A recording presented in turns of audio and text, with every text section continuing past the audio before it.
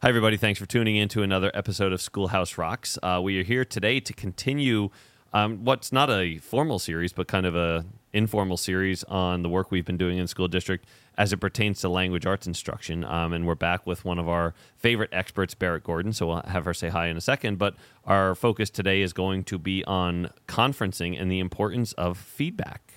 Schoolhouse Rocks! ROS! It's who we are! It's who we are! So not only are we here with Berit, but one of my favorite colleagues. So I would ask you both to introduce yourselves. Hi, my name is Schmidt. I'm the secondary English and Performing Arts supervisor. I'm Berit Gordon. I'm a teacher, author, and consultant, and I have the great pleasure of coming into Roxbury High School and working with the English department.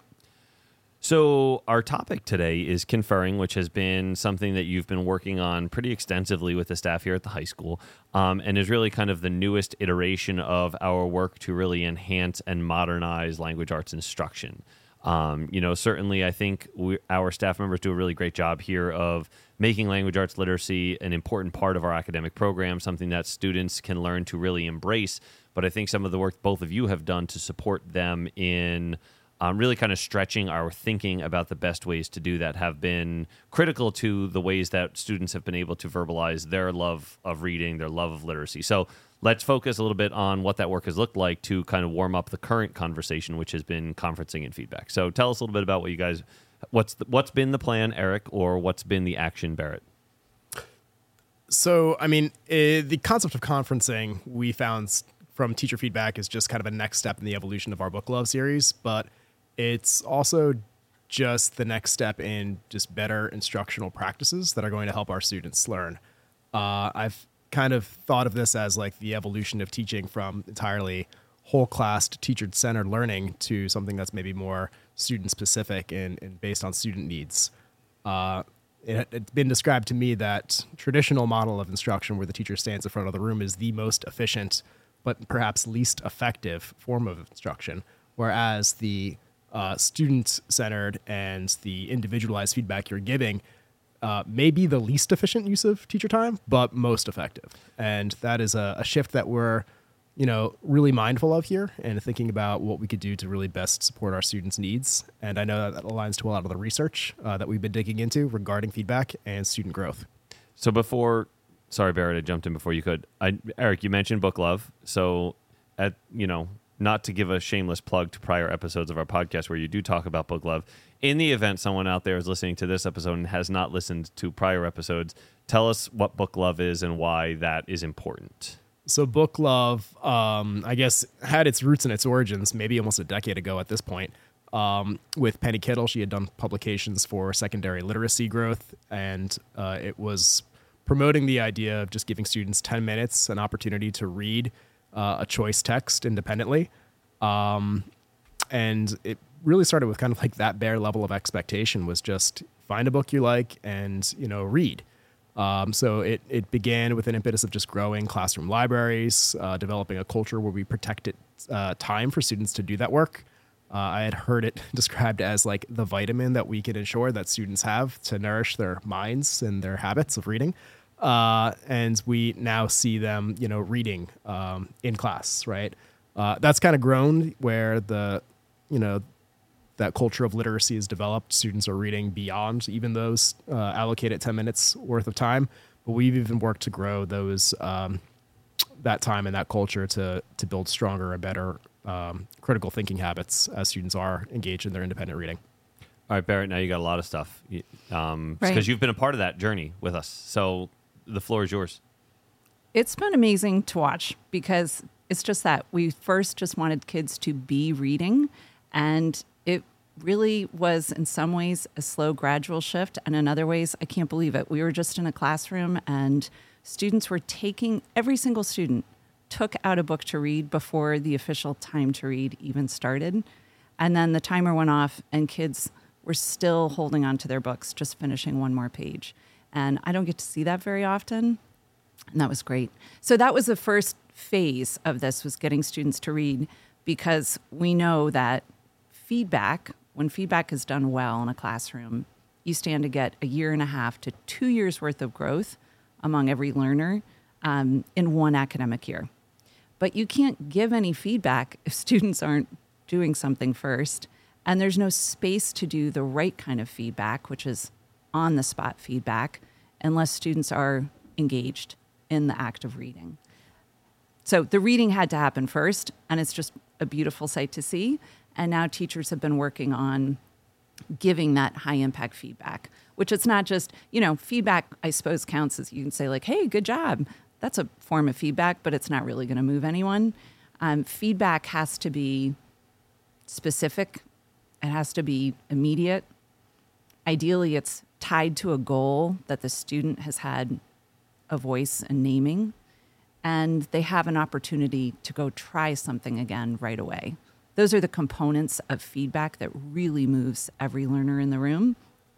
And it's great because it's not teachers bringing home all these essays and commenting on them necessarily. It's on-the-spot feedback. And that's what teachers have been doing during that reading time.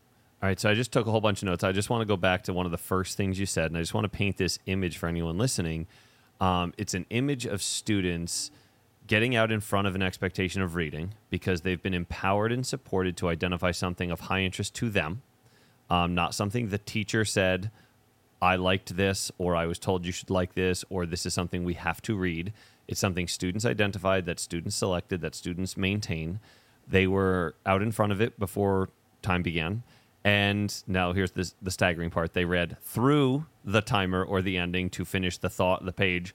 And in between those two moments in time, there weren't these persistent questions of when does the timer over, right? So like my experience, particularly with like youngsters, now we're talking high school here, but youngsters, as they're learning to embrace the idea that reading is valuable, important, and of high interest to them potentially, is like this concept of like, well, how much time is left on the timer? You told me 10 minutes, how much time? And we spend most of the time evaluating the timer. But rather kids embraced and valued that time highly. And I think that speaks to the culture Eric has helped to begin to develop here collaboratively with the staff, right? So there is this culture that reading is important, reading is fun, reading is engaging. And I think that's really firmly rooted in the idea that students are identifying high interest texts. Eric even mentioned robust classroom libraries. And I think our teachers really participate in enhancing those and encouraging students to identify something. So it starts there. Which is huge. I'm teaching at the college level right now as well, and I'm teaching college students who freely admit to not having read a book since about 5th or 6th grade. And these are, successful students, and they have not read. So when I'm in a high school like this, and I'll tell you my litmus test is when I can talk to students and say, hey, what are you reading? They all have an answer, and they can tell me who their current favorite author is and what they're going to read next. I mean, they are readers. And it's unique. So then I'm going to ask you this question and put you on the spot because you're not expecting this based on the topic actually being conferring. So they call this the old bait and switch.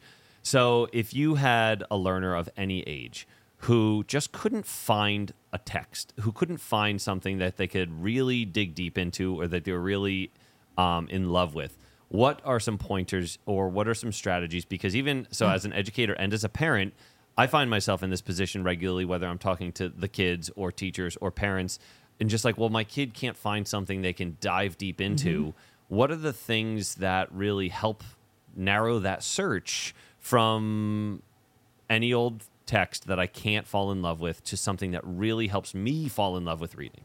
Well, and we could pull almost any English teacher here at Roxbury because that's the heavy lifting they've done, because most teenagers are not really good at it. They go pick the shortest book or the book with the coolest cover or the book that, their friend read, but they don't really, and even I don't brag about much, but I'm a good reader. And I often will have to go through several books before I find the book that just feels like I can keep going and going. And so some of the work I know teachers have been doing here is getting students to recommend books to one another. So if a kid comes in and they say, oh, Mr. Schmidt, I stayed up till 2 a.m. I couldn't put this book down. Great. Can you talk to the class about that? Can you, sort of sell that book in a little 30-second commercial? So they are doing the work of recommending books to one another, which is super powerful. They're taking students to the media center, and you have a fabulous librarian who knows, she has her finger on the pulse, and she's recommending books that she knows are going to be appealing. Also doing interest surveys. What are you interested in? Because if I ask them what books they like, a lot of them will say none. But if I say, well, what are you into? What do you do in your free time? Is it video games? Is it skateboarding? What is it? Well, guess what? There are books about that. So helping them identify, even through the TV shows they watch or the movies they like, what books might be connected to it, getting them talking to each other about books, teachers modeling their own reading lives, and using the phenomenal resources out there, which are librarians, websites, so many great websites out there that they can tap into and find book recommendations. So one of the things I'm just going to emphasize there, and I know, Eric, it's been important for you too, as you have really built book love as part of the an intangible element of the culture of literacy here at the high school and even down into the middle school, is something you just said there, Berit, is teachers modeling good reading practice and teachers modeling the expectation of reading for themselves, right? We're sitting outside your office, Eric, and on your office door, Yeah. Mr. Schmidt is currently reading. There is a whiteboard sign there that demonstrates that your email signature has that. Many of the teachers have those things as well. And so I guess one of the things that I'll take personally is that piece of modeling, right? Like, it's easy for me, even as a parent, to say, teacher wants you to read tonight. You got to read for 20 minutes. And what better way to really emphasize that than for me to pick up a book and read as well? So that's really a great pointer for parents. Like, and that reading can take all different shapes, right? Maybe it's a book we read together as a family. Maybe we read aloud. There's not enough value on reading aloud and listening. Audiobooks when Yep. you're driving places. So I think that's a really great takeaway. Again, we're not even at the topic of today's conversation, which is really conferring and feedback. But, I think it's important to really hammer that home, which is modeling. Take that 15 or 20 minutes to really model that expectation alongside your child. Pull up on the couch with a book and something of high interest. Maybe it's just a magazine. Maybe it's Popular Mechanics. That's okay, because reading is reading. And if it's high interest, you're going to keep reading, and then you're going to fall in love with something, which is really the direction you want to go. And by the way, I want to build on that just as a tip to caregivers that, you said a magazine. We could be reading on our phone, but kids can't tell it's a book because they can't see. They just see we're on our phone. So the act of even getting a hard copy of a book, and even, buying books. I'm a huge fan of libraries. I take my own kids to the library, but it says something when you say, no, I value this and I'm going to invest in a book. Go to the bookstore with them. Let them buy a book that they can revisit and hold on to. Absolutely. And I just got to speak to the English department here. They champion reading. They model this. We have a practice called book talks where they have a moment to talk about something that they're currently reading or something that they highly recommend. We have, different months with focuses where we celebrate different authors. So there's a lot of modeling that goes on here. And I even think too, as, just being a parent of two young children, all the work we do at home to also try to model and have them see, reading in practice. And I think about that trip to the library too. When my daughter went and got her library card for the first time, it was like she got her driver's license. She was so excited, to have that moment of opened to this world of freedom and opportunity that she had access to. So to see reading, to see the people in your life read, that's huge in creating that culture. Okay, so now that you kind of built that culture, let's get to kind of our topic today, which is conferring. Yeah. How do we talk about that? How do we dissect that? How do we really ensure as educators that we're making sense of what we're reading? And then, Berit, you even mentioned the importance of feedback, and you included in there some data, which I think is important. So anyone who's interested, John Hattie has collected a ton of research over the years and has many, I guess, disciples of who follow his work as well. And, you bring up the point that feedback has the potential to support 1.5 to 2 years of additional growth beyond the typical learning trajectory. That's how powerful high-quality feedback can be. You describe what high-quality feedback looks like with some specific characteristics, and there's a ton of research out there. It's timely, meaning right now, in that moment. It's specific and future-oriented, right? Those are some of the highest characteristics of some of the most powerful characteristics of high-quality feedback. Goal-oriented, you also talk about the student buying into that goal, like set that goal together. Where are we going? And that really helps support the idea that learning is a process, not something that is finite, right? Too frequently in life, we take these tests in school. It's this moment in time. It's over. You got this grade. Move on. Except that doesn't mirror the world we live in, right? If you think about any high-impact moment like that, your driver's license, we were talking about driving, things like that, right? If you're not successful at the first take on that thing, guess what? you try it again. You take feedback, you practice, you demonstrate improvement, and guess what? You still get a passing score, right? SATs, the same thing. So any high-stakes moment beyond typical schooling trajectory, you get these moments to gather feedback, work towards improvement, demonstrate mastery, and then that becomes the piece. You also mentioned good job. So I do want to talk about the potential detriment of low-quality feedback, right? This feedback that lacks substance actually can be detrimental, right? As how it connects to student self-image and their impression of who they are. So, sorry, I've done a lot of talking. I want to pass the ball back to you about the feedback and the environment in which it gets provided. Well, and I should mention, I love this quote from Carl Anderson, who's a literacy guru and has helped so many students and teachers. And he says, conferring or feedback, it's not the icing on the cake, it is the cake. It really is what makes a difference. And I know it's true in my own teaching practice. I had a coach in my classroom for years who absolutely turned me into, moved me out of sort of mediocre teaching to stronger teaching. And one day I was going to teach the lesson. She was going to observe and she was going to give me feedback. So that's how I grew as a teacher. But we knew there was going to be a fire drill partway through the period. So we were going to miss like 15 minutes. And so my coach said, all right, what are you going to do? We're going to have to go outside, line them up. We'll come back in. You're going to lose some time. So where are you going to start when we come back in? And I said, well, I'll start with my lesson, of course, because I worked hard on it and I want to show off to you. And she goes, oh, no, you're going to skip your lesson. It doesn't matter that much. You want to go right to the feedback. And she was the one who really helped me shift my thinking about the power of feedback in the classroom and that it wasn't this extra to get to if you have time. It was the fundamental part of the practice. It's what helps students feel seen. It's what helps you differentiate pretty painlessly too, and give every student what they need. And also when you look at the research around how grades have almost no impact on achievement. I mean, we have to have them. It's part of our social system, but conferring and feedback, tremendous impact. So how do you make it high impact? I mean, even the good job is not the worst thing in the world. I mean, it's probably not detrimental. We've been talking about even the power of just one-on-one conversations with students can be really powerful, just to listen to them and say, what are you working on? It's not a therapy session. You're not asking them about their lives, but you're asking them, what are you trying to do as a reader or as a writer? And what's one way I can help you with that? And that value of that one-on-one is huge. I think about what I used to spend on piano lessons for my daughter. I used to spend $40 on a half-hour piano lesson. And I think if you do private lessons on anything, it's usually about that. It's at least $1 a minute. And the reason I think there's such a high price tag on that is because that learner is getting totally personalized feedback on what they're doing. So in that lesson, she would play a little bit, and then the teacher would give her a little bit of feedback. And then she'd play, and she'd give feedback. And then she would go home and practice.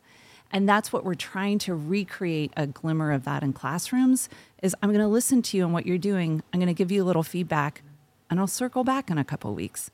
And it is amazing to see what happens in those one-on-one conversations. Just this morning, we were in a classroom, and a student basically said, yeah, I'm finding it really hard to slow down my reading.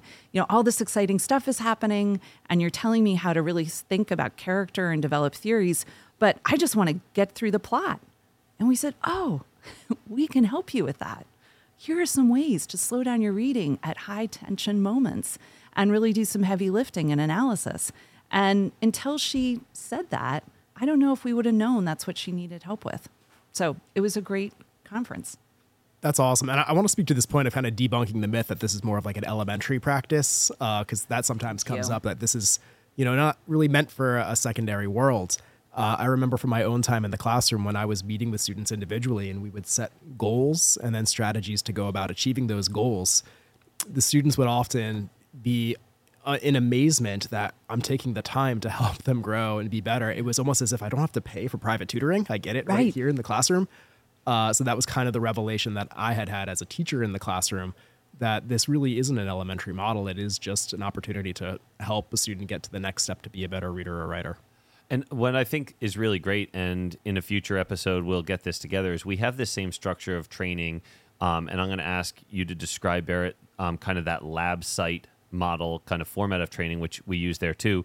And I'm looking forward to the idea of having a larger conversation about what we're doing at the elementary level, how it connects with the skills and practices up through the secondary level. Because if conferring and conferencing and setting feedback and being a part of that conversation loop with students is something they learn early, it's something they embrace and expect as a part of our instructional program, it just becomes something that is typical as they get older, right? And as opposed to something that's out of the norm. And then, in fact, what we find is we as the adults are the ones that need to shift away from our way of thinking, which is more closely aligned with the way we were taught, which may have been the best practice or the most appropriate. We've just, as with anything, you continue to learn and you continue to improve based on feedback, right?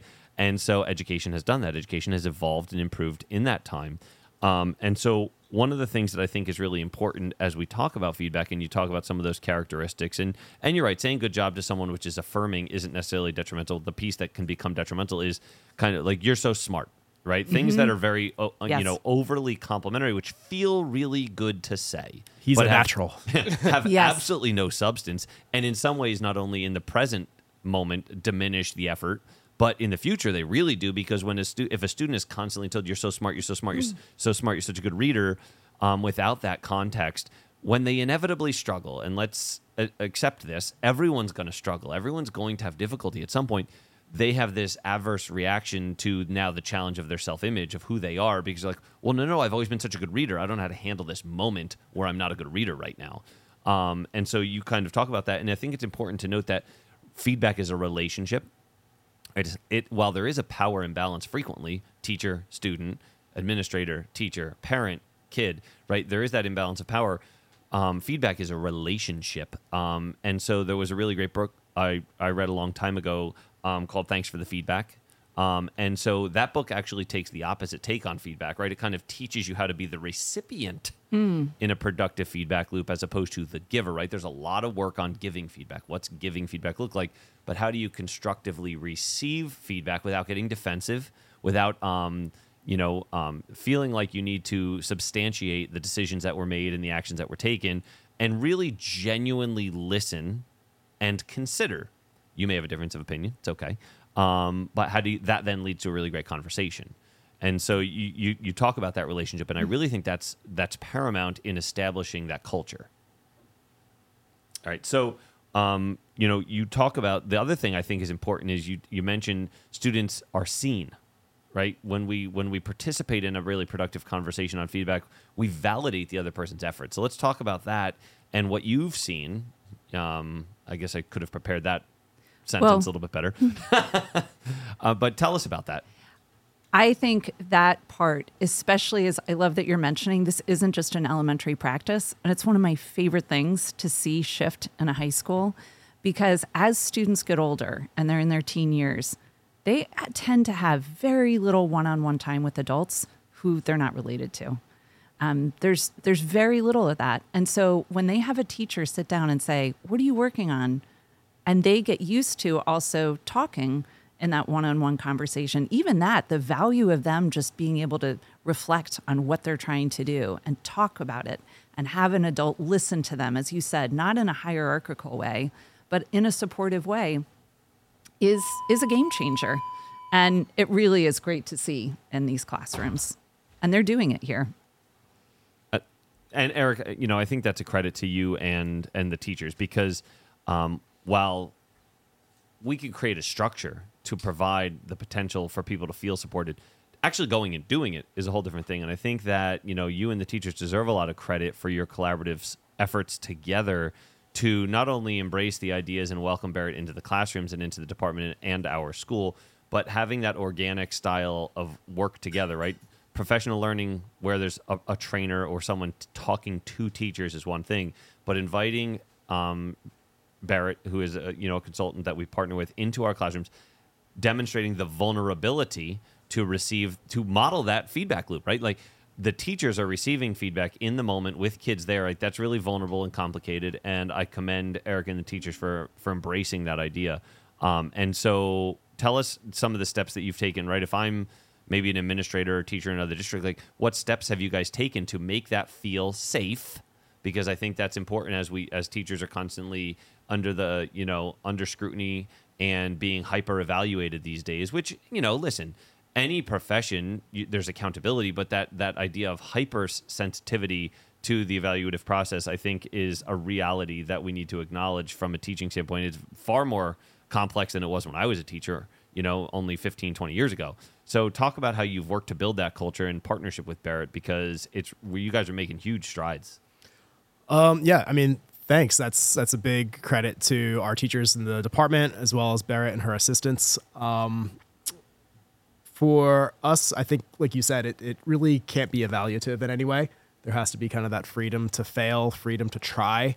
And when you see someone make that effort, to celebrate that, that's huge. To the same degree, a lot of this is also teacher inspired and teacher motivated. A lot of what we're doing today, the work we've been doing recently, has been from feedback I'd received directly from teachers. And we try to make kind of just like giving them feedback as we would give our students feedback. What is actually consumable? What can we wrap our heads around in this moment? And what is the next step that we could take to, try something new to get better?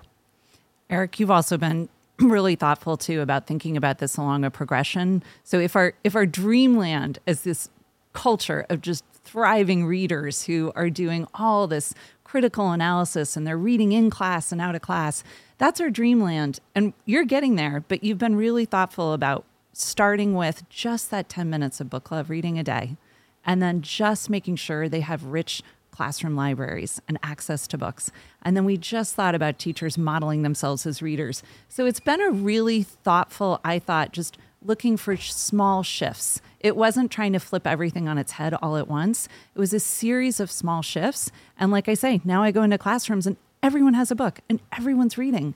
But it's been a series of small shifts that you've been careful at not overwhelming anyone with. And I think that's just feedback too, right? If you're giving someone too much feedback, what's the one thing I need to really focus on or work toward? But instead, small shifts and small changes is really all anyone could take moving forward. Well, and I think one of the things is I'm even hearing you guys talk about the emergence of book love as something that's really become an integrated part of the culture. Is it also, I feel like, gives the teachers and the students this moment of calm to settle into a routine. Routines do matter. Routines are important to people.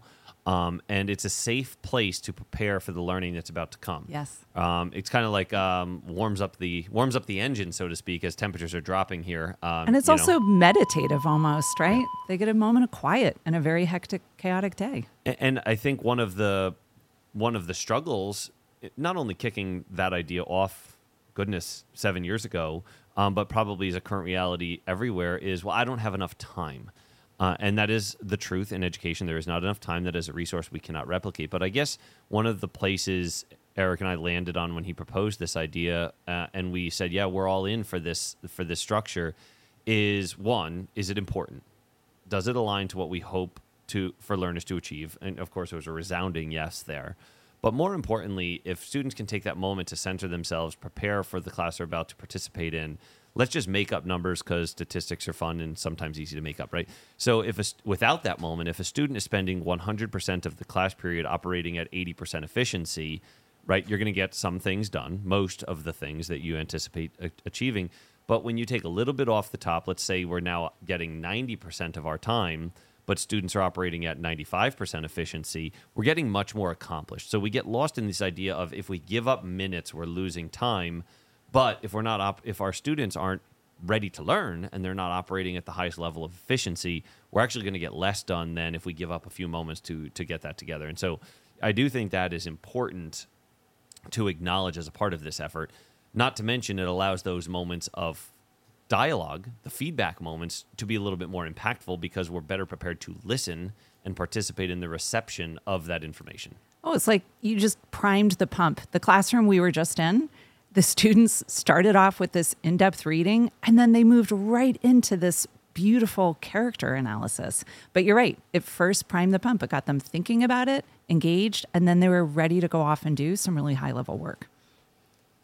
All right, so let's kind of end here. I have a couple other things I want to say as this work is connected, but let's give some tips, right? So you got maybe 3 different populations of people who have listened to this point in this episode, teachers, educators, or parents. And so if they're thinking like, I would love to be able to, one of the 2 big things we've talked about, support my child, my children, my students with the idea that reading is really important. It's something that is attainable and something they can fall in love with.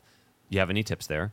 Berit already gave us some before about how do we collect recommendations from the professionals and those around us, which is really great. But if there's something else, let's share that.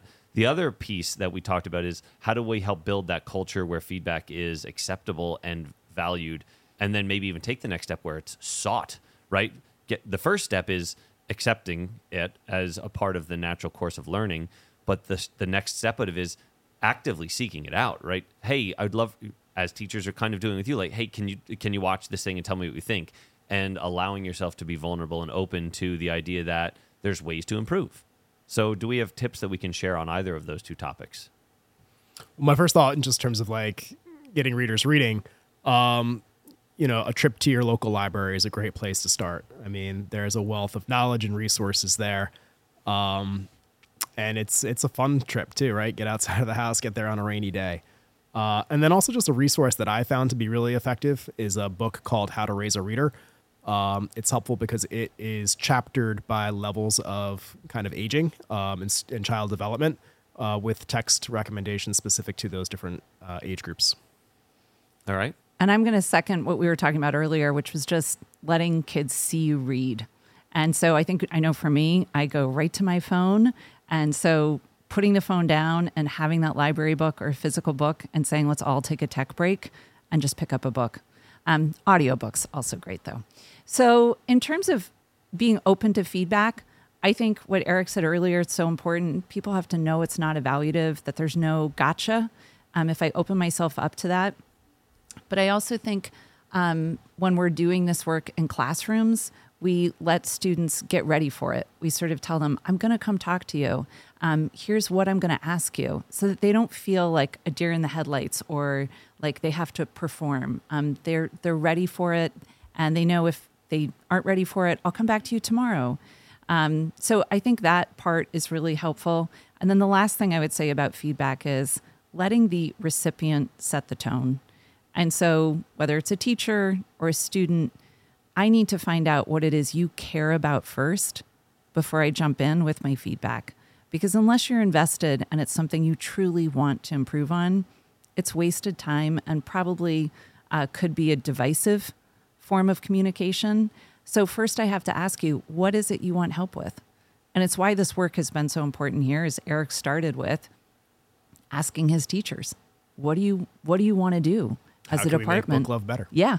And we started there, and then we offered feedback, and just a little bit at a time. I know I can only absorb probably one thing, really, one thing at a time.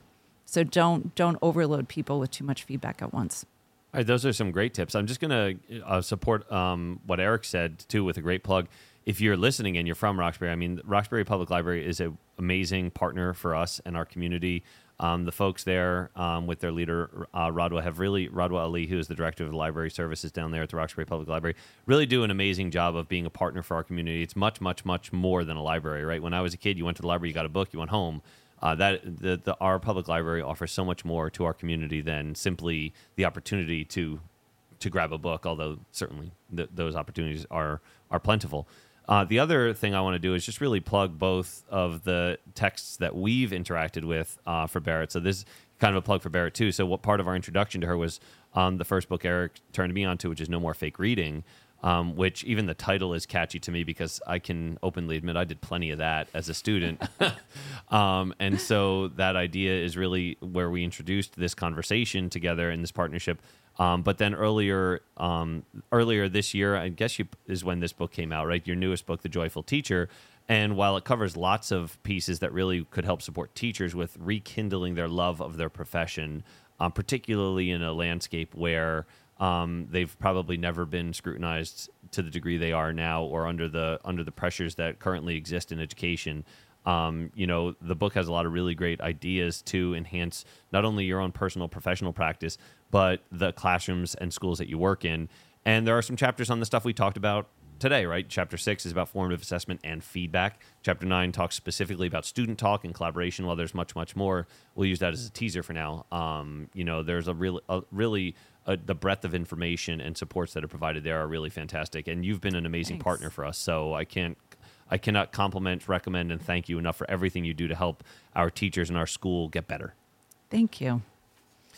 All right, so thanks for listening, and we'll continue this conversation because it certainly is an evolving process for us as well, although I think we're doing some great things. I say we, but I can take no credit for it. It's really Eric, his teachers, and their partnership with Berit. But we'll continue this conversation because we're going to connect K-12 in the next conversation because it's happening in that space. So thanks for listening. Have a great day.